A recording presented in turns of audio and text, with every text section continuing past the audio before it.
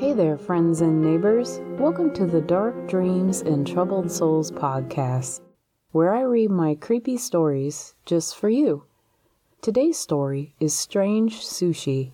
Are you ready? Here we go. Jeanette pulled me along the sidewalk by my hand. "Why the rush?" I asked. "You're never on time for anything." "Well, we have to be on time for this, Amy, or we don't get to eat. It took me 6 months to get this table." Neither of us was dressed for a fancy restaurant. I was in a red t-shirt and jeans, even more casual than usual, but she hadn't given me time to change. The way she rushed me, I barely had time to pull back my hair. Bad enough that I had to leave work early. I needed that money. But Jeanette was the most adamant I'd ever seen her about anything. The restaurant was in old downtown, third in a line of brick-faced cafes and little shops. She threw open the door, sweeping into the place with a dramatic flourish. Good thing I didn't waste time dressing up. Dingy golden walls, framed but faded stock photos of Asian food, frail wooden furniture that looked circa 1980-something, stained carpet that was probably burgundy once. The place smelled of old grease and old lady perfume. A hostess inside rushed us to the only empty table, seating us quickly. Before our butts could warm the seats, glasses of wine, glasses of ice water, and plates full of sushi were placed in front of us. "What, we don't get to order?" I asked. "I told you this place was different." Jeanette gave me a mischievous grin. The food looked normal enough. A typical arrangement of sushi rolls. Off to the side sat a spiny purple thing. I held it up. "Sea urchin?" "Yeah, you have to eat that one last." I'd never had sea urchin before. It wasn't exactly on my list of foods I wanted to try either. Jeanette read the trepidation on my face. "Just wait and see. You're going to love this." We commenced eating as others around us already were. Everyone had the same plate of food, and everyone ate around the sea urchin. Jeanette scanned the crowd more intensely than usual. Every seat was filled, and I could tell by the awkward small talk within earshot that some people were sharing tables with strangers. I asked, "So, do you know any of these people?" She shook her head, still wearing that grin of hers, then asked, "Have you ever wondered what it's like to be someone else?" "What? No. Maybe." Jeanette had a weird eagerness about her. She pointed out several people in the dinner crowd, telling me to look, but not look. She noted their clothes, tried to guess whether they had money. This was strange, because she was usually face down in her phone. "Holy crap," she said. "Do you see her?" Several women were visible in the direction she was looking. "Who?" "That woman over there." "Yeah?" "Do you know who that is?" "Should I?" "That's Isabella Voorhees. She's kind of a celebrity around here. Back in her younger days, she went to all the parties, all the shows. She knew Andy Warhol." "Cool?" I didn't really know what else to say. A server came and topped off our wine. I had to admit the food was decent, and I couldn't argue with the efficiency of the service. I still didn't get why she was so excited. Not much conversation passed between the other diners. I was so used to loud restaurants and pubs, people engaged in debates, or at least a low rumble of conversation. I hadn't realized how much a part of the dining experience they were until I ate in this restaurant that was almost as quiet as a library. I felt weirdly isolated, afraid to say anything above a whisper because everyone in the room would overhear it. When they got down to the purple sea urchin, when it was the only food left on their plates, they would stop eating and wait patiently. Were we not allowed to leave or something? Finally, when the last sliver of fish was gone, a waiter, a lanky bald man in a tuxedo, moved to the center of the room to address the crowd. He folded his hands in front of him and waited until he had everyone's attention. "I'd like to thank you all for taking part in this evening's dinner. Before we move on to the urchin, I'd like to remind you all to be considerate. Do unto others as you would have done to you." He held up a finger as if to scold us. "Any transgressions, and we will add your name to the list of banned individuals. Now, is everyone ready?" Apparently, this was the cue to pick up our urchins, so I did. The others flipped theirs over in their hands. Jeanette showed me how to split the bottom open. The meat inside was white, with a shadowy undertone. It didn't look like anything I'd want to eat. The waiter said, "You may begin." Jeanette put the underside to her mouth and slurped down the lot of it. I followed suit. The meat was bitter and wet, then weirdly spongy, with small round pellets mixed in. I had to stifle a gag. This was the last time Jeanette got to pick where we ate. Eager to be rid of the nasty thing, I tried to swallow it. It wouldn't go down. It lodged in my throat and I choked. I tried to tell my friend, but when I looked up, she was choking too. Her face a deep scarlet. In fact, everyone who had eaten the urchin seemed to share our predicament. My first thought was poison. Someone had poisoned us all. The waitstaff, including the man who gave us permission to eat the urchin, stood around, waiting, none of them surprised by what must have been a horrific scene. Were they all in on it? Jeanette passed out, her head thumping hard onto the plate. I tried to shout for help, but the word wouldn't come. The urchin meat had locked it away somewhere deep within me. The room went black. A raging brain freeze headache roused me. As I opened my eyes, I couldn't remember where I was or what I was doing. Then the wheels in my brain began slowly turning. Sushi, sea urchin, Jeanette. My head felt strangely heavy and full. I sat up, looked around, and saw that I was sitting at a different table. Everything in the room was tinted green, and I wondered if it was a residual effect of whatever made all of us choke, or if the purveyors of sea urchin had changed the lights while I was out. I cleared a catch from my throat, noting the strange sound I made. I tried my voice again. It was deep, male-sounding. The seat across from me was empty. I looked around to find many others were as well. The old lady was still there, as well as a couple other stragglers. I steadied myself on the table as I stood. The clothes I wore were different. I touched the shirt, my chest, ran a hand through my now short hair. The hand was male, my arms hairy. I made a dash for the restrooms at the back of the restaurant, pushing into the ladies' room. The face in the mirror was not my own. It was a man with dark hair. Judging by the look of him, he hadn't shaved in a few days. His dark shirt was rumpled and smelled faintly of cologne. I touched the mirror with the hope that it was a window or some kind of electronic screen. Maybe someone was messing with me. No such luck. I splashed cold water on my face. I needed to get my bearings, figure out what the heck was going on. "Wrong restroom," a woman said as she came out of the stall behind me. When I didn't react with the proper level of urgency, she spoke louder. "Hey buddy, did you hear me?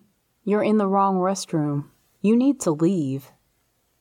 "I will, just give me a sec." She softened. "Aw, first time? I guess." "Don't worry, you'll get the hang of it. Next time, check the equipment before you pick a door." She pointed at my crotch. Equipment? I suddenly realized that I was in possession of a body part I had not previously owned.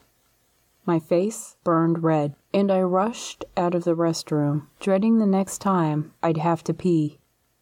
Aside from the staff, Not many people remained in the dining room.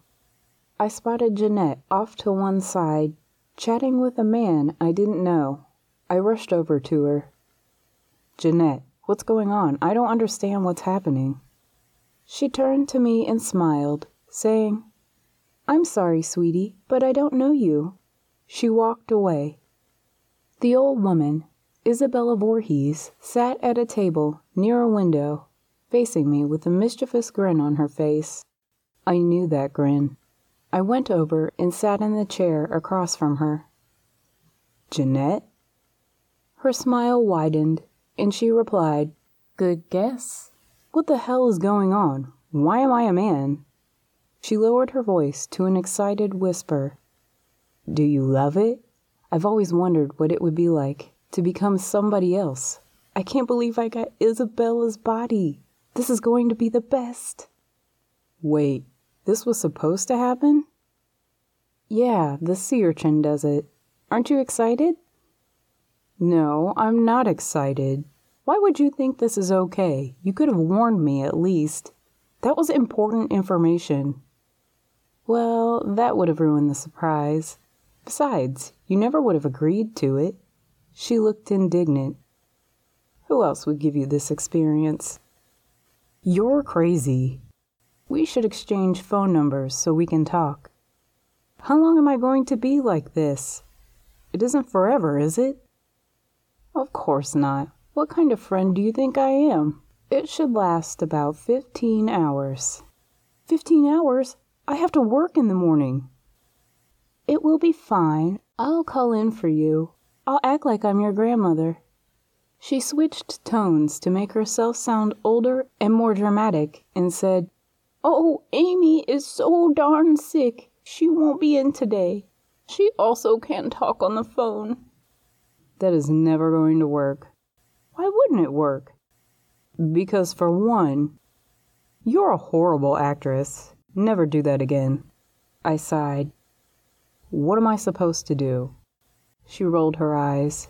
"I don't know. Enjoy the experience. I don't know why you always have to be so logical and responsible. Look, this is magic, right? Actual magic. Go do something amazing with it." She gathered her new belongings and headed for the door. I asked, "Where are you going?" "I'm going to enjoy all the perks of being Isabella Voorhees. Do you know how many freebies she gets? Not to mention, she's invited to everything. Anyway, give me your phone number." We fumbled around with the phones until we managed to get the phone numbers. Then we went our separate ways. As I watched her leave, I felt betrayed and abandoned. Who does this? Plant a friend in a stranger's body and then just hang them out to dry? I needed a drink. I found a wallet in my back pocket and pulled it out. My name was Sam Collins. I said the name aloud to myself. Sam Collins. The wallet also contained cash.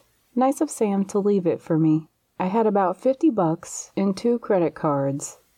I walked a few blocks, collecting my thoughts, getting my head together. I looked at the phone. There were some text messages, but not much. Sam must have cleared it off before dinner. I wondered who was in my body. I used Sam's phone to call my phone. My own voice answered, which was strange. "Hello?" "Hello?" I said back. "Who is this?" "This is Sam, I guess. I don't know how to ask you this, but this is Amy, and—" I was suddenly unsure of everything that was happening. I didn't even know what I really wanted to ask. Too many questions popped into my head at once. She said, "Honey, you should have come with more money in your wallet. What am I supposed to do with this? You have $20.87. I'm going to have to dip into your bank account." "My friend brought me to the restaurant as a surprise. I didn't know what was going to happen. Can we hang out for the night or something?" I would have been more comfortable if I could, at least, keep tabs on my body. "No, I'm sorry, but that's not happening." "Why?" "Because what would be the fun in that?" "What?" Do you have any idea how long it's been since I've been this young? I mean, for real young?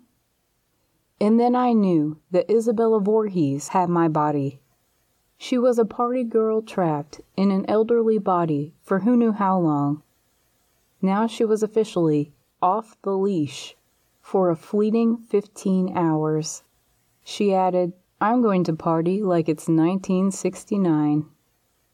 "I don't think that's a good idea," I said, suddenly panicking. "Why?" "Because Oops, gotta go. Ciao." She disconnected. I looked at the phone as the screen went dark. I held the flood of what-ifs at bay and moved on toward a pub down the street and a much-needed beer. I hadn't been in the place before, but I'd passed by. Even so, the warm darkness of the place felt like home. I wondered if Sam went there, if the memory of it lived somewhere in the back of the brain my consciousness was inhabiting. I picked up a beer at the bar and continued to a booth in the back corner. I needed to be alone for a minute to process the insanity my life had become and would continue to be for the next 15 hours or so. I started by emptying the contents of Sam's wallet onto the table. There were a couple of credit cards, a debit card. I could have easily have stolen his identity. Wedged under his license, I found a business card for a detective named Roland Jarvis. I felt strange as I held it, but I couldn't put my finger on why. A couple beers later, I moved to the bar. The alcohol had loosened me up. I had survived my first male urination experience with only minor awkwardness, and I was feeling okay with being Sam at that moment. I noticed a couple of women at the end of the bar staring at me. I found my gaze lingering on them, and to my horror, almost an involuntary action, I gave them a sly smile and a wink. Oh God. I kicked my own internal ass and then made for the door. Apparently, I'd gotten the male hormones along with the rest of Sam. Outside, night had fallen. I turned right, in the direction of my apartment, then remembered that I didn't have a key to my place, and I couldn't ask the super for one either because I had become a stranger. I took out Sam's wallet once more and plugged the address on his driver's license into the phone to get directions. I turned and went the way the robotic lady voice told me to. I had walked for a while when a male voice behind me addressed Sam. It didn't register at first. "Hey, Collins." He grabbed my arm and pulled me aside. "Where have you been?" The man was short and round, with a Yankees hat pulled over his dark hair. He wore a tan jacket that struck me as a little old manish. "Eating sushi?" I replied. He glanced around. "Come over here real quick. I need to show you something." "Why can't you show me here?" "Just come on." His grip on my arm was still too hard as he led me around the corner. Once we were in the shadows, behind a dumpster, he shoved me against the wall, smacking the back of my head against brick, and I saw stars. Before those cleared, his fist connected with my face. I fell to my hands and knees on the ground, my mind reeling from the sudden violence, and then he kicked me in the ribs. Unable to breathe, I fell onto my side, onto the concrete. I gagged on the heavy stench of garbage and the taste of blood in my mouth. I must have bitten my tongue. "Mick wants his money," he said. "He's coming for you, Collins, and it ain't gonna be pretty. $5,000. I hope you got it, because excuses won't cut it anymore." Me too. I managed to choke the words out. I'd never been in a fight before. Even in the body of a somewhat tall male human, I had no idea how to defend myself. "If you know what's good for you, if you like all your appendages intact, I recommend you scrape up all you can ASAP. I can guarantee that your life depends on it.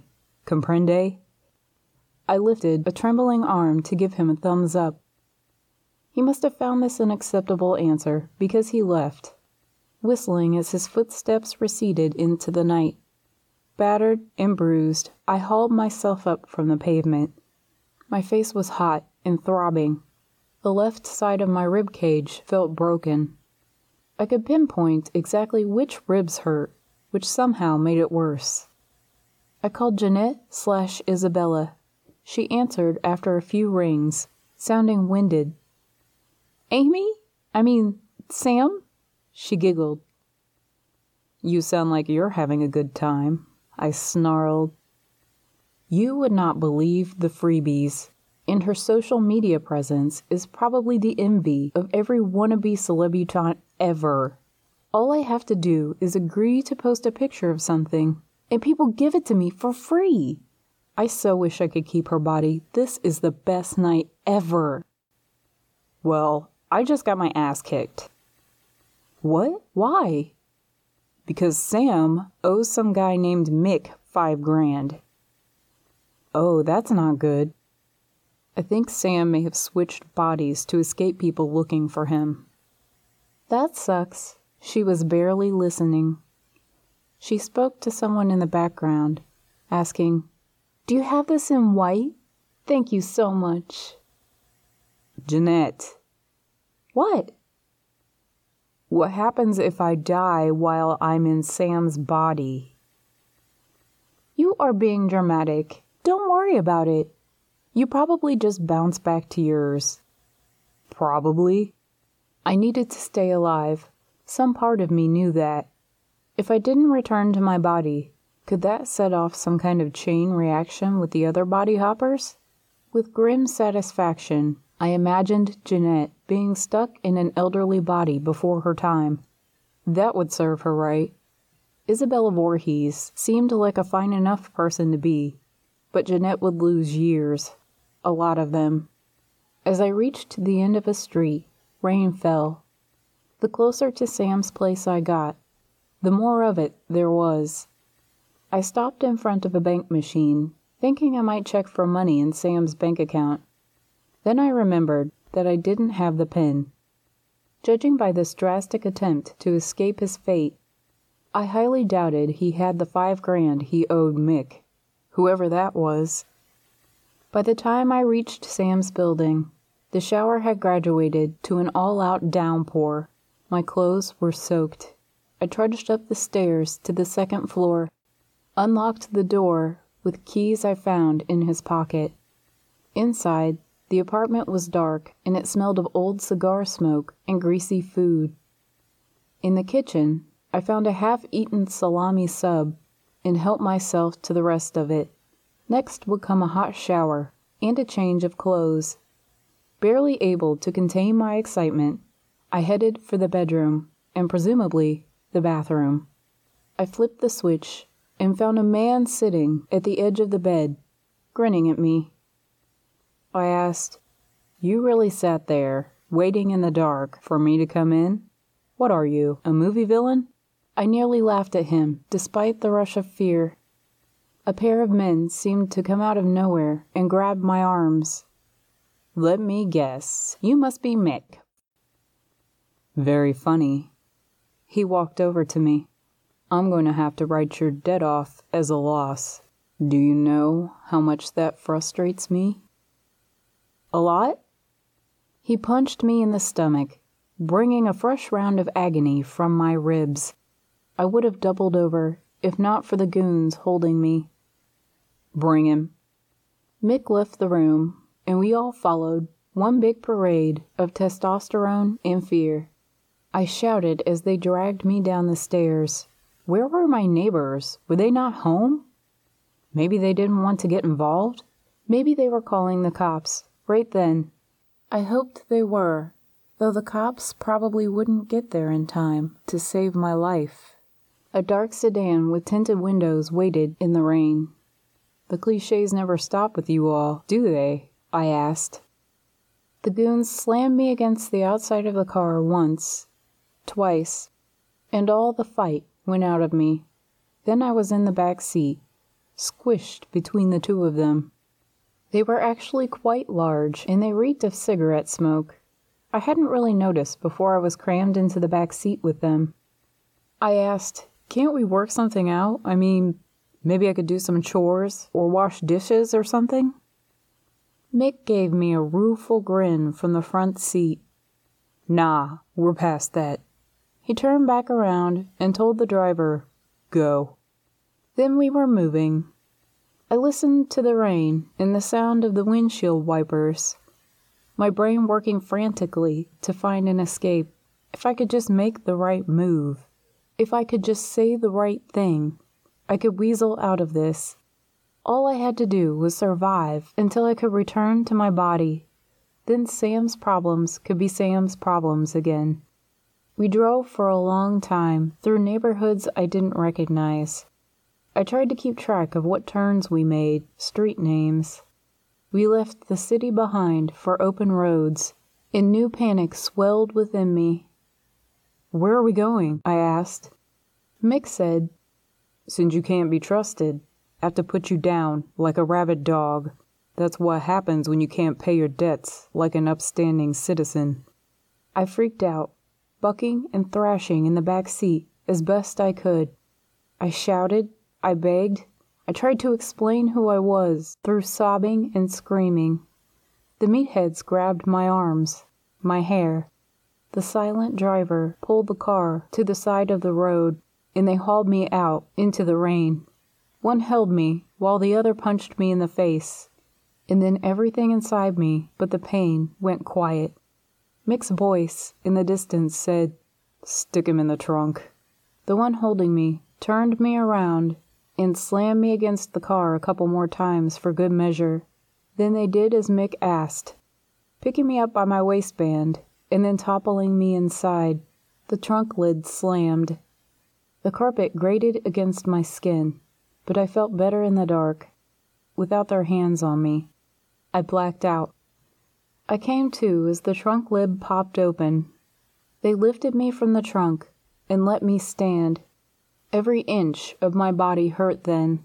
I was weak and trembling, not ready to give up yet, but I was able to see the calm that would come with resignation. We had parked next to some kind of brick building. A faded logo featuring a smiling fish peeling open a can of sardines was painted on the wall, and for some reason it made me laugh. There was something morbid about that, a fish presenting a can of his dead brethren for human consumption. One of the thugs grabbed the back of my neck and led me along as we made our way around the side to the back. There were trees there, perhaps the edge of a wooded area. At a patch of gravel under some trees, they forced me to my knees. The rain had lightened, and drops ran down my face. Somehow cleansing in what could be my final moments, I closed my eyes. I listened to the sound of it, felt every breath enter and leave me with a kind of clarity I'd never experienced. Life was good, despite all the problems, despite this very strange ending. I was okay. I thought of my parents, my brother and sisters. I thought of my dog. I called up memories of sunny days and my childhood. "Sorry it had to come to this," Mick said, "but we have to set an example. This isn't the Wild West. There are rules." My face was down, my eyes closed, but I knew what the cold metal pressed against my head was. I was glad it would be quick. There were worse ways to go, definitely more painful ones. A strange sound cut through the night. I didn't know what it was at first. Then came flashing lights, and the sound resolved itself into a police siren. Mick said, "What the—" I didn't give him a chance to finish. I didn't wait to see how this scene would play out. I knew only that my life depended on getting away. Gunfire erupted as I jumped to my feet and bolted into the trees. Into deeper darkness and wet leaves I ran blindly, tripping, rising, slamming into trees I didn't see in time. I slipped in mud and pushed through, and the gunshots became distant. Then my shoe caught on a tangle of something, and I fell forward, down a hill, rolling, unable to stop myself. My head hit something hard, and everything went black. Music played nearby. Classic rock. I resolved not to commit to waking up until I could name that tune. I wasn't ready for reality until I did. All the vampires, walking through the valley, move west, down Ventura Boulevard, and all the bad boys are standing in the shadows, and the good girls are home with broken hearts. Free fallin', Tom Petty. I opened my eyes. I was lying on a floor with several other people. We were clothed. That was almost always good. But where the hell was I? I remembered Jeanette, Sushi, Sam, Mick. My pulse launched into overdrive. I sat up, checked myself. I was me. I was Amy again, and uninjured. Alive. My head pounded like I'd had 6 drinks too many. I had woken up in a fancy house. I had nothing on me. No purse, no phone. Several more people lay throughout the house. On the furniture, on the floor. The place was a mess. Spills and bottles and glasses everywhere. The kitchen, which was bigger than my entire apartment, looked as if a hurricane swept through. Whoever owned the place was going to be pissed when they woke up. By some miracle, I stumbled upon my bag. My stuff, phone included, was inside. I called Jeanette for a ride. I called the office to let them know I wouldn't be in that day. Back home, I cleaned my place a bit. All the while, I kept thinking of Sam. Was he okay? I searched his name and the name of the city to see if he was mentioned in any news stories. Nothing came up, but I eventually found a story about Mick and his goons dying in the shootout with the police. Cold dread washed over me. Sam was still at the bottom of that hill in the woods. What if he died after all? I sat on my couch and thought for a long time. Did I want to get involved? His well-being, or lack thereof, wasn't my problem. Not really. And he was an ass for trying to pawn his problems off on someone else. No. If he died, it would be my fault. Whether I liked it or not, I was already involved. I remembered the detective's name from the business card in Sam's wallet. Roland Jarvis. Maybe that was his friend. I called around and finally found the guy. Convincing him to check out the woods behind the sardine factory was a challenge, but I managed to do it. An army of police officers with dogs went out and found Sam, alive but injured. Later, Jarvis called me to give me an update. We're keeping him in protective custody. He was planning to testify against an illegal gambling ring for us. We appreciate your help with keeping him alive. How do you know him, if you don't mind me asking? We went out for sushi once. The end.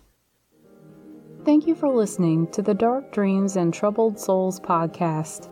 If you'd like to help a girl out, please rate and review the podcast. Additionally, more fiction is on the way, so be sure to subscribe if you'd like to get in on that.